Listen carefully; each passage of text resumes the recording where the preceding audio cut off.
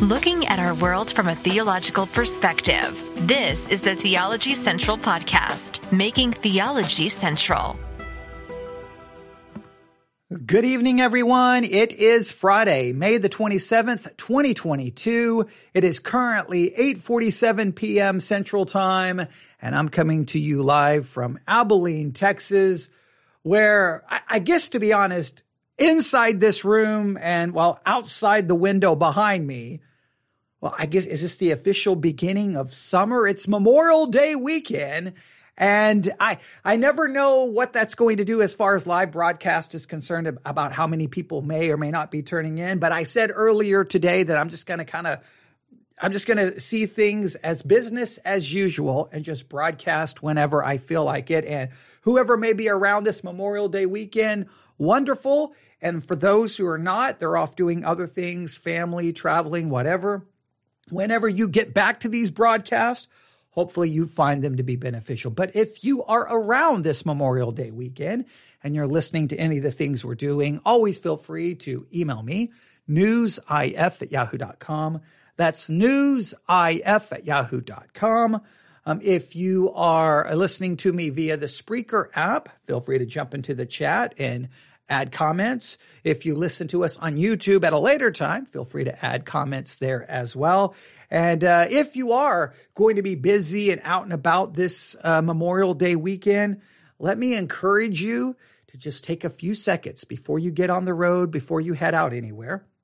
Go to the Apple App Store or the Google Play Store and just do a search for Church One. That's Church O-N-E. Download that app. Once the app is downloaded, do a search for Theology Central. And then once you have the app, that's basically going to turn it into the Theology Central app. Check the notifications inside the app. Make sure they're all on. And then wherever you are this Memorial Day weekend, if your phone has a connection, you're going to get a notification every time we go live or every time we upload a podcast episode or a sermon. And we're always uploading new content. So definitely do that. And then you can keep up with everything. There you go. And then you may see the notification and go, okay, I can't listen now, but I will listen later. And well, it'll be there right there on the Church One app as soon as possible for you to listen to on demand. And again, that's absolutely free to you. So it doesn't cost you anything. You're under no obligation for any financial, requirements. All you do is download the app. It's on your device and you can use it if you so desire. All right. Now, with all of that in mind, I'm going to ask you to think about the following word. Convictions. Convictions. Now, you're probably very familiar with that word.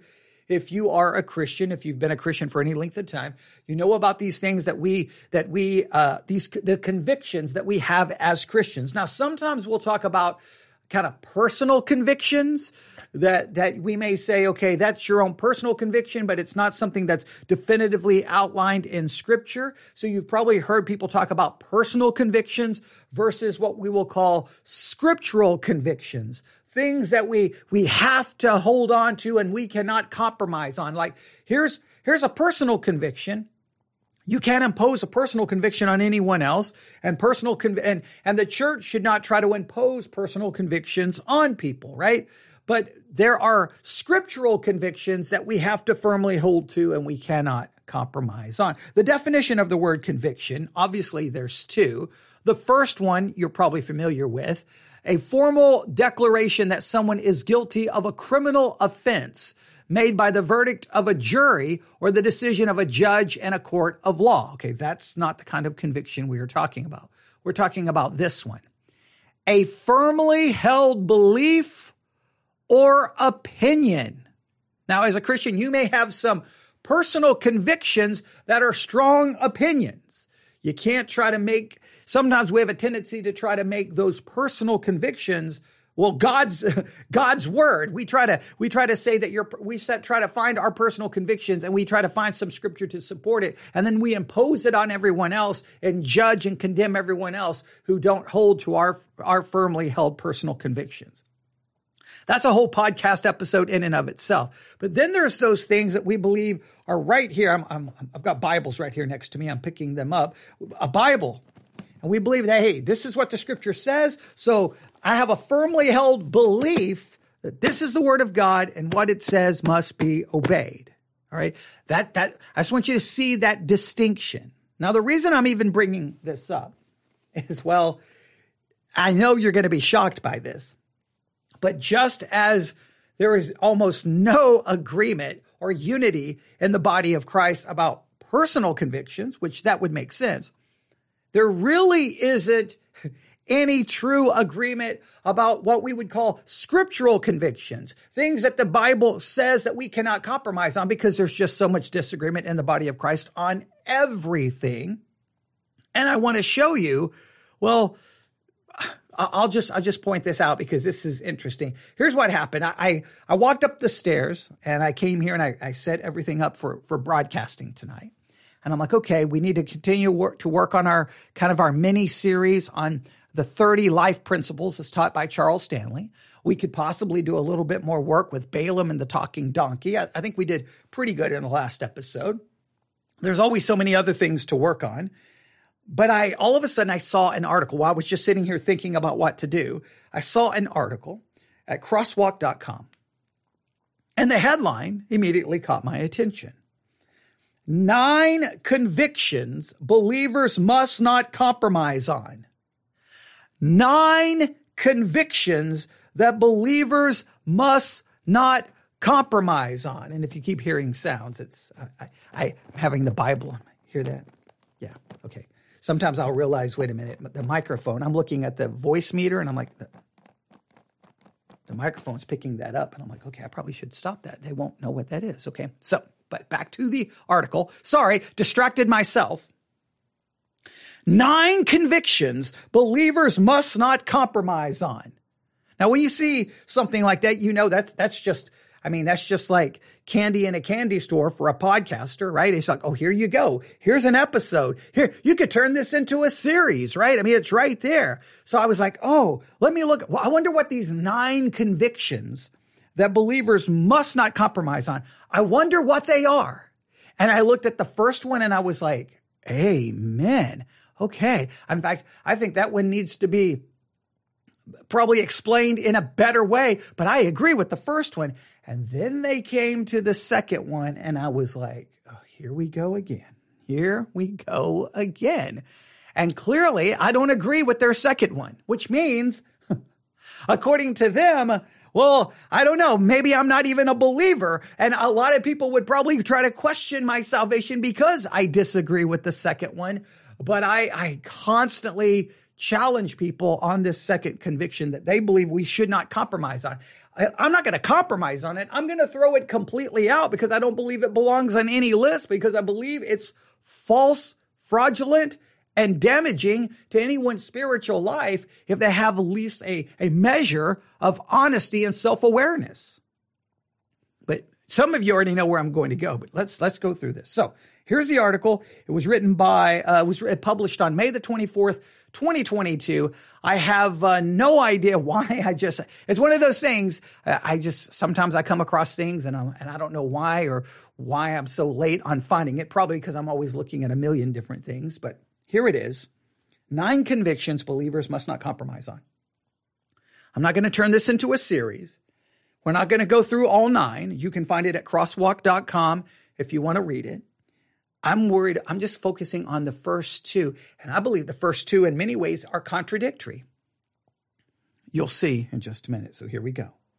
All right. I'm just going to begin right here. Here we go. We can argue and debate about much. Right. So they're basically saying, and a lot of Christians have this idea that within the body of Christ, not only would most Christians agree with this, even whether we agree or disagree, we have to just acknowledge the fact that there's going to be lots of arguing and debating in the body of Christ because we've got 2,000 years of church history that verifies that, right? And we've got, the reality around us. Christians argue and debate about everything, which is maddening to me, but that's okay. But it says, but there are some issues that the believer cannot compromise on. I want you to stop right here. logically, this would infer that these 9 convictions, every Christian must not only believe them, there can be no deviating or compromising about them. So if this is true, then there should be complete agreement about all 9. But is there? And if there isn't agreement, then would the author of this article, whether he doesn't explicitly saying, is he implying in some way, shape, or form, anyone who compromises on one of these, does their salvation get called into question? Like that, I don't know. We'll see if they say this. They go this: a spiritually healthy believer must have convictions on the big ticket items central to our faith. All right, so they may not say you're not saved, but they're going to definitely say you're not spiritually healthy. If you're going to be spiritually healthy, you must have convictions on what they call, and I quote, big ticket items. The big ticket items. So we have the big ticket items, and then we have the small ticket items. Small ticket items, we don't have to have agreement, and we don't have to have strong convictions about. Big ticket, boom, we've got to have that conviction, and there can be no compromise. Now, again, I always find it funny. Who gets to make the list? Do you get to make the list? Does your denomination get to make the list? Does your church get to make the list? Does your fellowship get to make the list? Who gets to make the list? Here we go. These are our beliefs from which we are not going to budge, irrespective of the backlash or worldly repercussions. We have doubted our political allegiance, career choice, or religious denomination at some point in our lives. None of those choices, however, are germane to our identity in Christ. We still have our salvation if we place faith in Jesus Christ, whether we worship on Saturday or Sunday, sprinkle or submerge, or sing hymns or contemporary songs. Now, I would stop right there. Now, that's making a lot of, sometimes what I get worried about is when people say, see, those aren't big issues. Those are okay. They don't have an impact. But they do in some ways, right? Because this comes down to major hermeneutical issues. Hey, we need to worship on a Saturday. No, we need to worship on a Sunday. That goes to major hermeneutical issues and how we interpret the term Sabbath and how we understand its applications for the New Testament period. Like that goes into, and then baptism, sprinkle or submerge. Now, you do realize some people sprinkle because they sprinkle babies, and you do realize some would claim that that it regenerates or washes away original sin, that it has some impact on salvation, or it produces salvation. It brings about salvation, that it's a sacrament that imparts grace and brings that child into the family of God. But listen, even if they don't believe it's a part of salvation, it just places the covenant sign. You do realize this is a major hermeneutical issue, because some would be like, well, wait a minute. I can read the Bible and I don't know if I can find an example of that, right? I know some households were baptized, but then you have to draw a lot of implications there that could be problematic. But I mean, don't those have serious implications? All right. They go on to say, Christ is our stronghold and the foundation for our convictions. He is our Savior, our identity, our Redeemer, our righteousness, our cause. He is also the source of our convictions. I agree. We cannot allow the world's belief or engagement in sinful behaviors to cause us to compromise what thus saith the Lord. Now, again, some would say thus saith the Lord would apply to how we baptize, okay? Some would say thus saith the Lord would apply to worshiping on a Saturday or a Sunday. I think there would be some possible discussions there. It says, engagement in sinful behaviors or the world's beliefs cannot cause us to compromise what thus saith the Lord. Worldly views change over time, and society is often confounded by cultural expectations. Sin materializes and is rooted in confusion and experimentation. James 3:16 warns us that envying and strife is where envying and strife is, there is confusion in every evil work. The author of confusion is Satan, as Paul wrote in 1 Corinthians 14:33. For God is not the author of confusion, but of peace, as in all churches of the saints. We attempt to remedy confusion by treating our bodies and mind to pleasure and flesh satisfaction, which results from the confusion and experimentation. In a similar way, confusion is a primary symptom of a lack of conviction. The world loves a believer with "I have an opinion, but can be persuaded" mentality. Much of the confusion and doubt arises from a lack of conviction. So they're arguing that the problem in the church is a lack of conviction. Why there's so much confusion is because there's a lack of conviction. I don't know. You could argue there's a lot of conviction. There's just no agreement on the convictions. All right. But I don't want to, we could get sidetracked and pursue all of those. I want to get to the first two convictions they're going to list. According to the article, here are 9 convictions we must not change our minds on. So here are 9 that you cannot budge, you cannot compromise. I just want to look at the two. Here we go. Here's the first one. And this is the one I'm going to say amen to. Salvation is only through faith in the perfect sacrifice of Jesus Christ. I agree with that. That sounds good. Let's see what they have to say in regards to it. In Ephesians 2:8-9, Paul wrote, "For by grace are ye saved through faith, and that not of yourselves. It is the gift of God, not of works, lest any man should boast." The only aspect the sinner brings to the act of salvation is his or her sins from which to be cleansed. Accordingly, the only righteousness attributable to us is that from Jesus Christ. In other words, the only righteousness that can be attributed to us is that from Jesus Christ. Now, this is very important. Now, I don't know if they're going to use the word, but the only righteousness that can be attributed to me is, listen to the word, imputed righteousness, not an infused righteousness. Now, the minute we establish this theological concept, this is very important as we move to the second conviction they're going to point out. If the only righteousness that can be attributed to me is the righteousness, as they put it, is that from Jesus Christ. Now, they don't use the word imputed, but this is important. Imputed righteousness means it's attributed to me. It's accredited to my account. But this is very, very important distinction. It doesn't make me righteous in practice. It declares me to be righteous positionally. So I stand before God perfectly righteous, perfectly holy, perfectly obedient, perfectly forgiven. It's everything in my position, but it doesn't have a transformative work in me. It just transforms my identity in Christ. It transforms my position, my practice. I still have a sinful nature. I'm still a sinner. Now, this is very important because so many times within the Protestant world, we teach that we're saved by an imputed righteousness.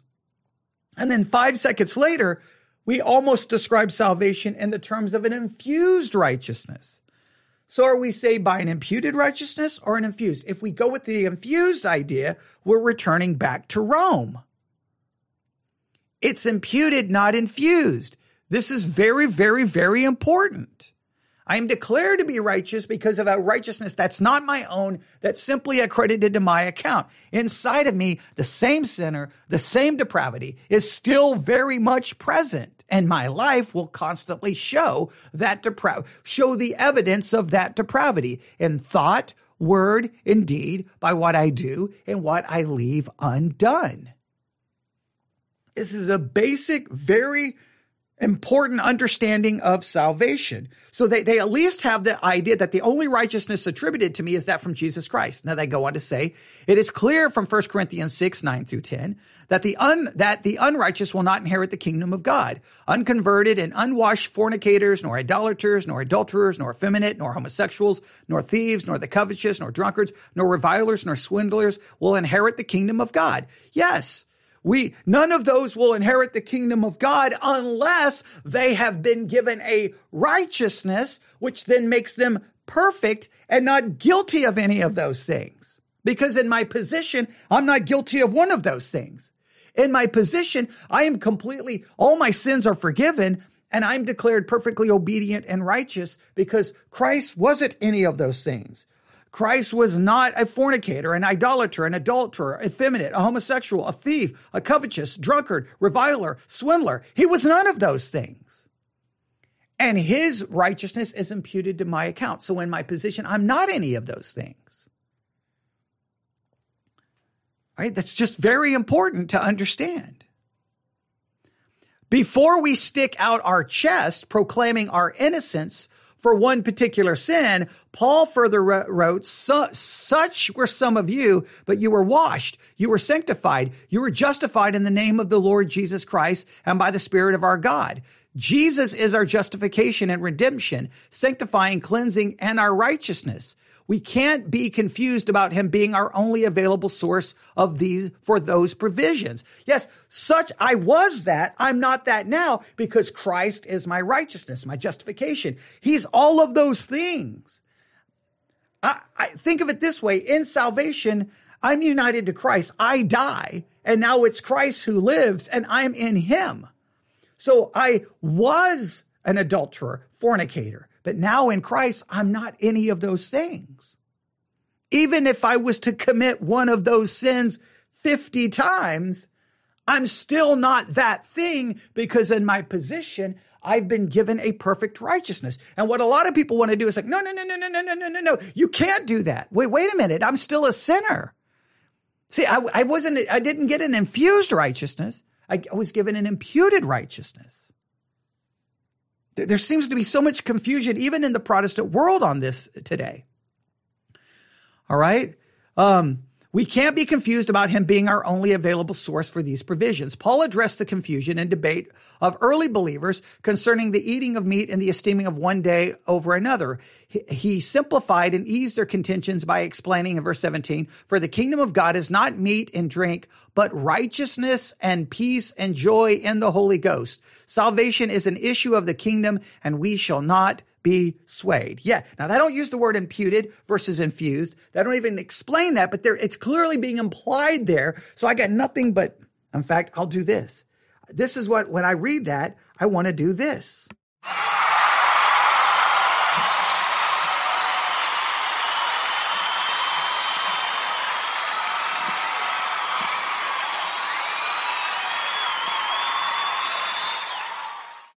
Yes, I want to cheer. It's awesome. Great. Yes. I want to add those words, imputed and infused.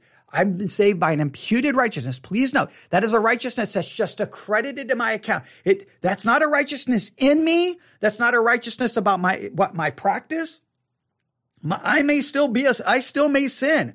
I may still have lust, idolatry, covetousness, all kind. I may commit actual sins in the flesh, fornication, adultery, whatever they may be. Now, there's no excuse for that, and that must be condemned. No one's making an excuse, but that doesn't change what I am in my position in Christ. Is I'm not that.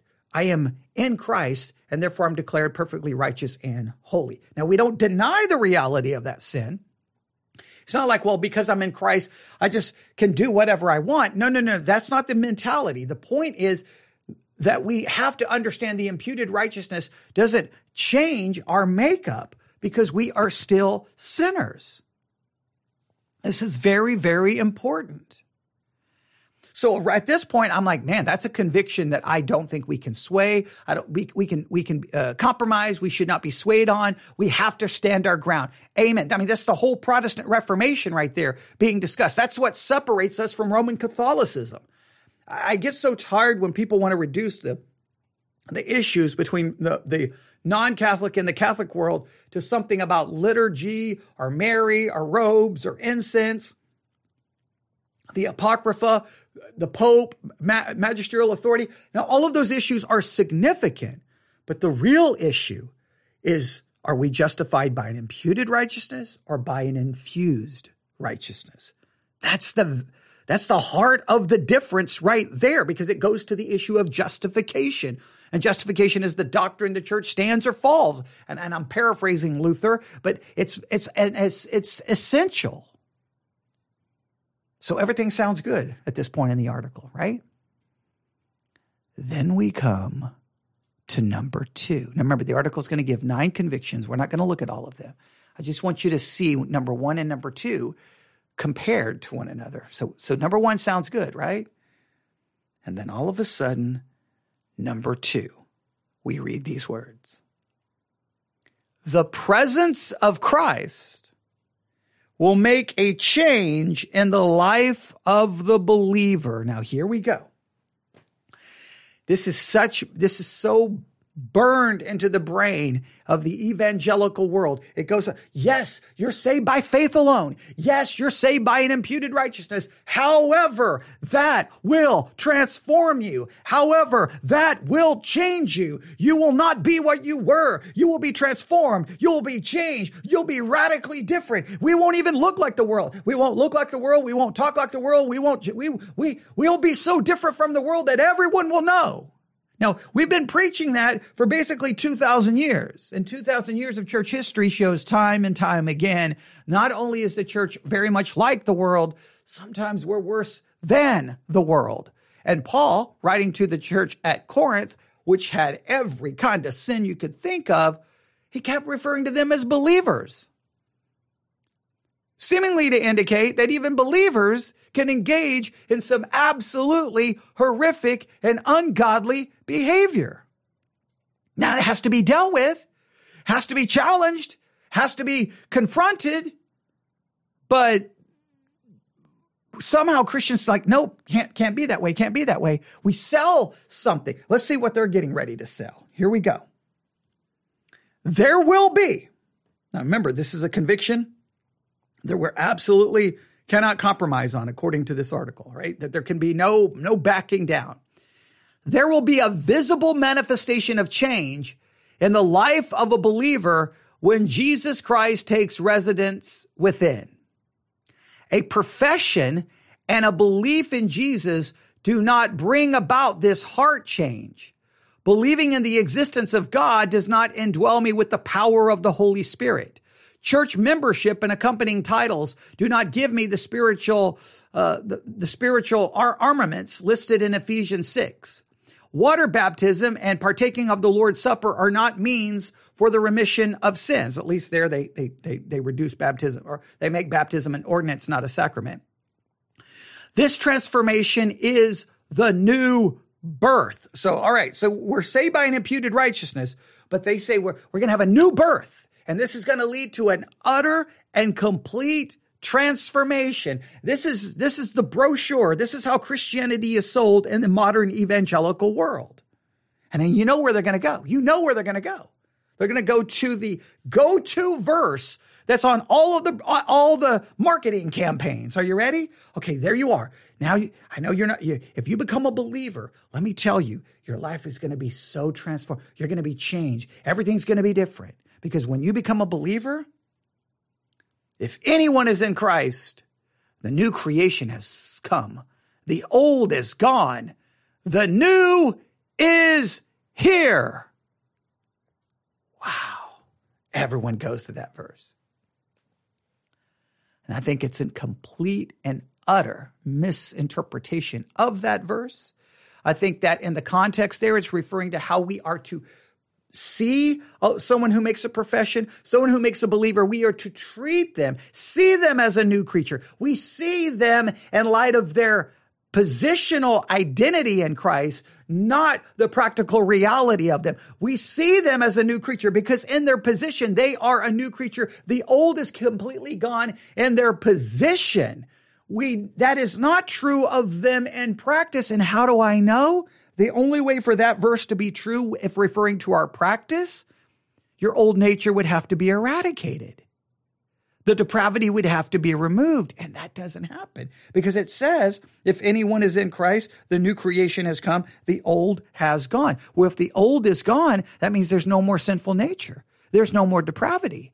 And if there's no more sinful nature and there's no more depravity in you, then sinless perfection not only would be possible, It would be probable. In fact, it would be the thing you would expect. Hey, that church down the street, everyone in that church who's a believer, they no longer have a sinful nature. It's completely gone. We would be the most loving, the most godly, the most honest. We would be the greatest people on earth. But time and time again, what do we see in the church? Sin, failure, sin, failure. And sometimes Christians don't even know how to process it because we have this weird theology that seems to just make us expect everyone's going to be perfect or everyone has to pretend to be something that they're not. You've got to pretend that the old nature is gone, and it's not true. I am to perceive you that way. I am to see, if you profess to be a Christian, I am to see your identity in Christ. I'm to see the truth of your position. That doesn't mean I ignore your practice. It just means I see the spiritual position. And I've constantly said the Christian life is the impossible, never-ending task of trying to live out in practice what is true in position. But they go on to say, so you're a new creature, the old is gone. And then they said this change or dying of the old man is manifested by a change from a corrupt conduct according to deceitful lust. So the old man dies. So now this is going to be seen by, well, everything being perfect. All right. We do not have the capabilities to make these changes within our own power. Our conviction in the power of Jesus is grounded by our remembrance of the many attempts and failures of self-help and self-improvement. So, hey, this change doesn't happen by what we do. And I want you to understand that this is not even then, it's not about your effort. It's not about your discipline. This is just supposed to magically happen. Just magically. You put your faith in Christ. It's real. Boom. The old man is gone. The old man is dead. The new man is there. The old is gone. You're a new creation. That is how it's taught. Yeah. And then guess what happens? You're like, man, I'm a new creature. The old is gone. The old man is dead. Yeah. Then you find yourself, wait a minute. I was just rude. Or wait a minute, I just lied. Or man, I was just filled with lust. Or wait a minute, I just did this. Or wait, I just did. Oh, I can't believe what I just did. And oh man, how did I find myself here? And oh my goodness, what have I done? And wait, I can't believe how unloving I was. And man, I don't seem to really love God the way I'm supposed to. And then all of a sudden you start, you know what? Christianity doesn't work. Christianity is broken. Christianity is a failure. And then you find yourself deconstructing. Now, this is a conviction you're not supposed to compromise on. Now, what's so bizarre is the first one says we are saved by an imputed, well, they didn't use the word, but it's implied, an imputed righteousness. I still don't understand how people think the imputed righteousness is somehow proved by a practical righteousness. The imputed righteousness has nothing to do with the practical righteousness. It's imputed. Now, if you believe you're saved by an infused righteousness, that you have every right to believe that. Just tomorrow, go find a Roman Catholic church and start attending Mass, and then present yourself to possibly now enter the Catholic Church and convert to Catholicism. Go through the process, and maybe by next Easter, you can be baptized and brought into the church. Or if you've already been baptized in the name of the Father, Son, and the Holy Spirit, that will just bring you into the church. You go through the confirmation process, go through the adult development program so that you can enter into the church. Because basically you're just trying to have a Protestant version of Roman Catholicism. And I say that as someone who attended a Roman Catholic university to work on a degree on Catholic theology. It's just we so desperately want to believe that there's some power that we have. And again, they always say it's not by your work. It's not by your effort. This is just supposed to happen. Like, okay, I'm a believer. Dun, dun, dun, dun, dun. The old is gone. Okay, well, the old is gone. The old is gone. All right, so that's the old nature. Okay, I'm a new man. The old man died, so the old man is dead. I'm a new man. The old nature is gone. I'm a new creature. I'm a new creation. Boom. Well, then why is the church a total train wreck? So this, you know what this leads some people. Some people are going to hear this and they're going to sit there in their self-righteousness and go, well, because they're not believers. but you are. So basically you're like, I thank God I'm not like any of those people. I'm different. I'm changed. I'm transformed. And anyone who's not reached the same level of transformation as I am, they're not saved. That's what it leads to, a Pharisaical self-righteousness where we can't even see, because we can't be honest about ourselves. When you have this view that when you became a Christian, boom, the old is gone, everything is new, the old man died, and now you have the power of God in you so that you can obey and keep the word of God. When you believe that, you have to constantly live in self-deception that you're doing it. And sometimes you just push down, or you start claiming that the things you're doing are not sins. They're mistakes. They're not really sins. You just make some mistakes. You have to start living a fantasy world. You have to start living in some fantasy game. It's like a role-playing game. You're pretending to be something you're not. Well, that's of no value. And why didn't Paul just look at the Corinthians and say, hey, guys, you're not believers. Believers don't live like this. Believers don't live like this. This church is a total train wreck. None of you are believers. No, he doesn't say that. In fact, what does he say? I'll just read the words himself. 1 Corinthians chapter 3. Now, he keeps calling them brothers and sisters, or brethren, right? But here we go. 1 Corinthians chapter 3. For my part, brothers and sisters, I was not able to speak to you as spiritual people, but as people of the flesh, as babes in Christ. I gave you milk to drink, not solid food, since you were not ready for it. In fact, you're still not ready because you're still worldly. For since there is envy and strife among you, are you not worldly and behaving like mere humans? There you have it. And I'll read it from the King James, which you probably may be more familiar. That's the translation I typically use. I just had that Bible sitting there first. 1 Corinthians 3, to me, it's even more emphatic. I like the way the King James translates it. And I, brethren, cannot speak unto you, even unto you as unto spiritual, but as unto carnal. He's like, you may be believers, but you're carnal. You're ungodly. You're fleshly. You're worldly. But he refers to them as babes in Christ. So you can be a believer and be carnal and be worldly because you're saved by an imputed righteousness. But they're like, no, but they're new creatures. The old is gone. Yes, and my position is 100% true. But I'm dead. In my position, the old man is dead. In practice, it's still there. That's why Paul says, with my mind, I serve the law of God, but with my flesh, I serve. In fact, let me read it. I don't want to paraphrase it too bad. Here he says, I'm in 1 Corinthians. It's in Romans. Going to the wrong book here. Romans chapter 7. I don't want to misquote it. He says, so then with my mind, I serve the law of God. I think I said the law of sin. I don't know why I said that. Serve the law of God, but with the flesh, the law of sin. With the mind, I'm serving the law of God, but with my flesh, the law of sin. Paul even acknowledges the problem. And that's why he says the things I want to do, I don't do. And the things I don't want to do, I do. That's the reality of our practice. Our practice is a never-ending struggle with sin. Our practice is going to be failure. And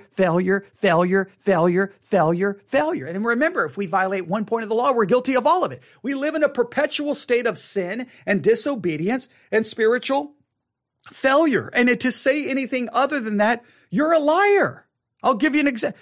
Be ye holy as he is holy. You've never done that, never going to do that, never will going to do that. You're going to live the rest of your Christian life in perpetual disobedience to that. Love the Lord thy God with all your heart, mind, body, and soul. You're never going to do that. You're going to live yourself in a perpetual state of disobedience.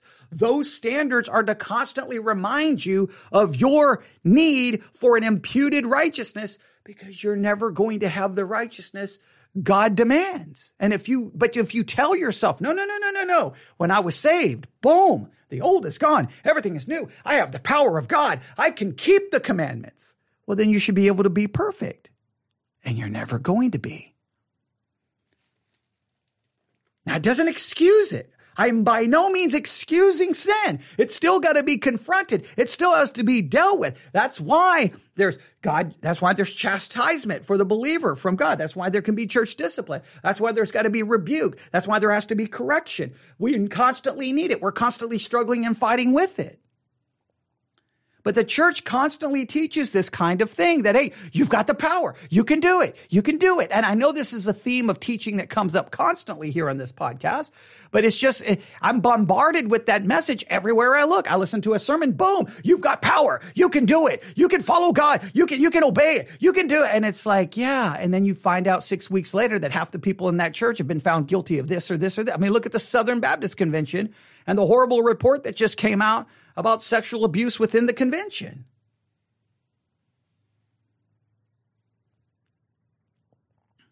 But I've known Christians, and me myself convinced myself that, oh man, I've got this down. I can do this. I'm doing this. I'm a new creature. I'm not like I was. I'm not like these other people. But I had to pretend and ignore what was really going on inside of me. And again, remember, their teaching is that this just happens, right? Like it's not about your effort. It just magically happens because of God's power in you.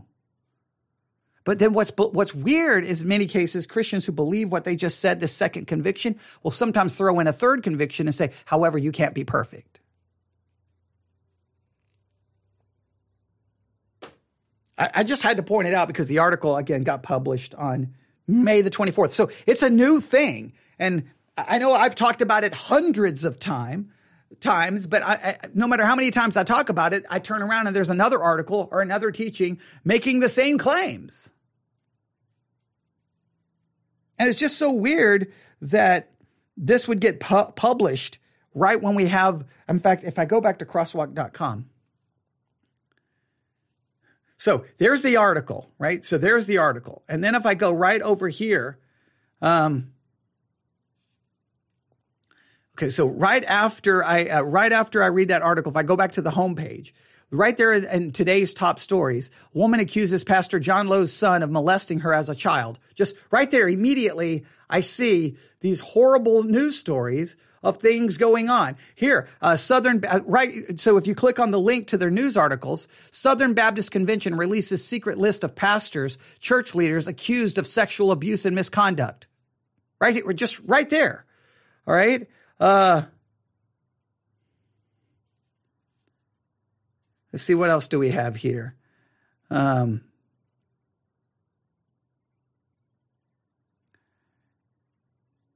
what else here?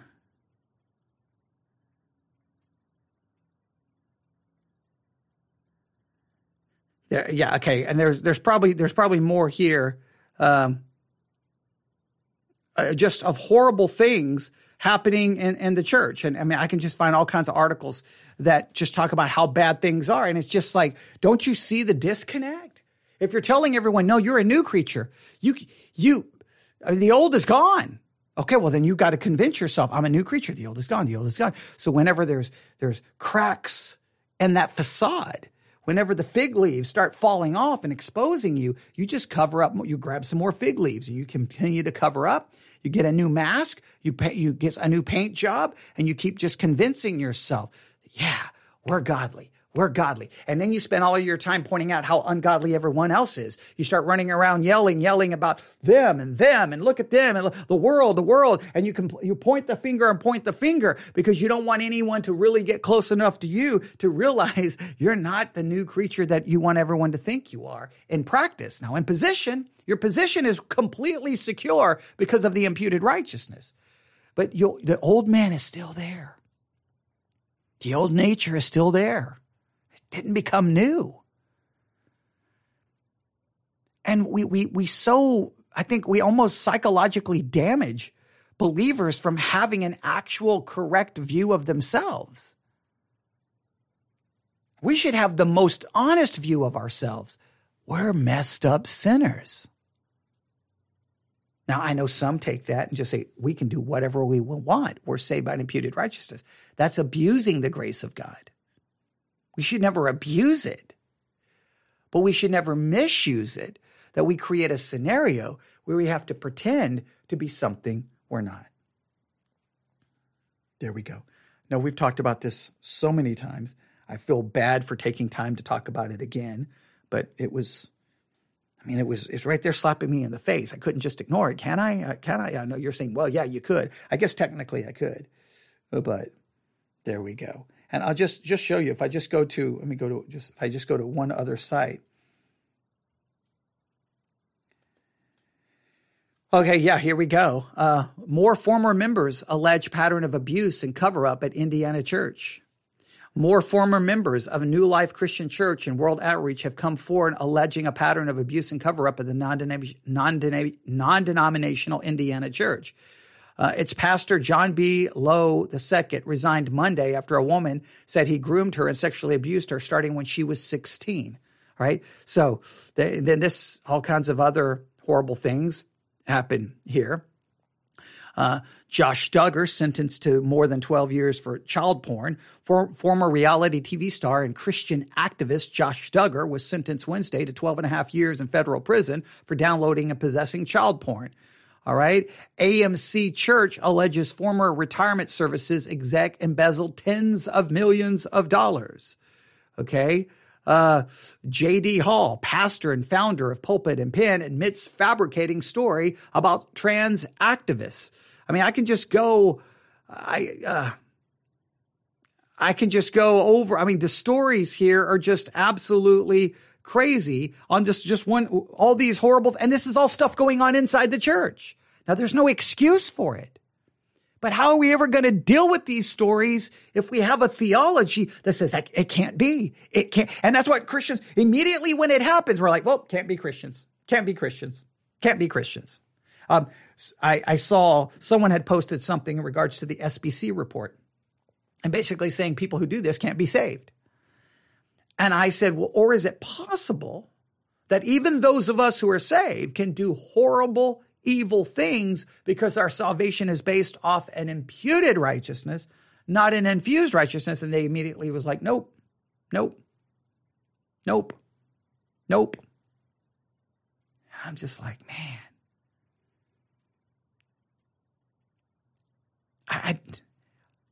we can do horrible things. If we don't have a theology that can embrace that, then all we just do is as soon as someone crosses too much of a line, we're just like, you're not saved, you're not saved, you're not saved, you're not saved, you're not saved, you're not saved, you're not saved, you're not saved, you're not saved, you're not saved, you're not saved, you're not saved, you're not saved, you're not saved. Like we somehow have the magical ability to throw people out of the kingdom of God. And guess what we're judging their salvation on? Not their faith, on their practical righteousness, which seems to imply that we believe they're saved by an infused righteousness. And the lack of practical righteousness demonstrates that they never received the infused righteousness. Because if you were infused with a righteousness, it should manifest itself. But even in the Catholic system that believes you're infused with righteousness, even they have a system that has to explain away, well, you may be infused with it and you may be in a state of grace, but you committed a mortal sin. So now you're no longer in a state of grace and you have to get back into a state of grace. Even they have a system to somehow try to explain away the ungodliness. But if you believe in imputed righteousness, my practical failure has nothing to do with my imputed righteousness because I received that righteousness by faith. It is a gift of God, not of myself. Therefore, I cannot boast. But if it has something to do with my practical righteousness, then guess what? I can boast. All right, I'll stop there. We're going to try to do one other thing before the night is over. So we'll stop right there. You can email me, newsif@yahoo.com, newsif@yahoo.com. And we'll be back here shortly. All right, God bless.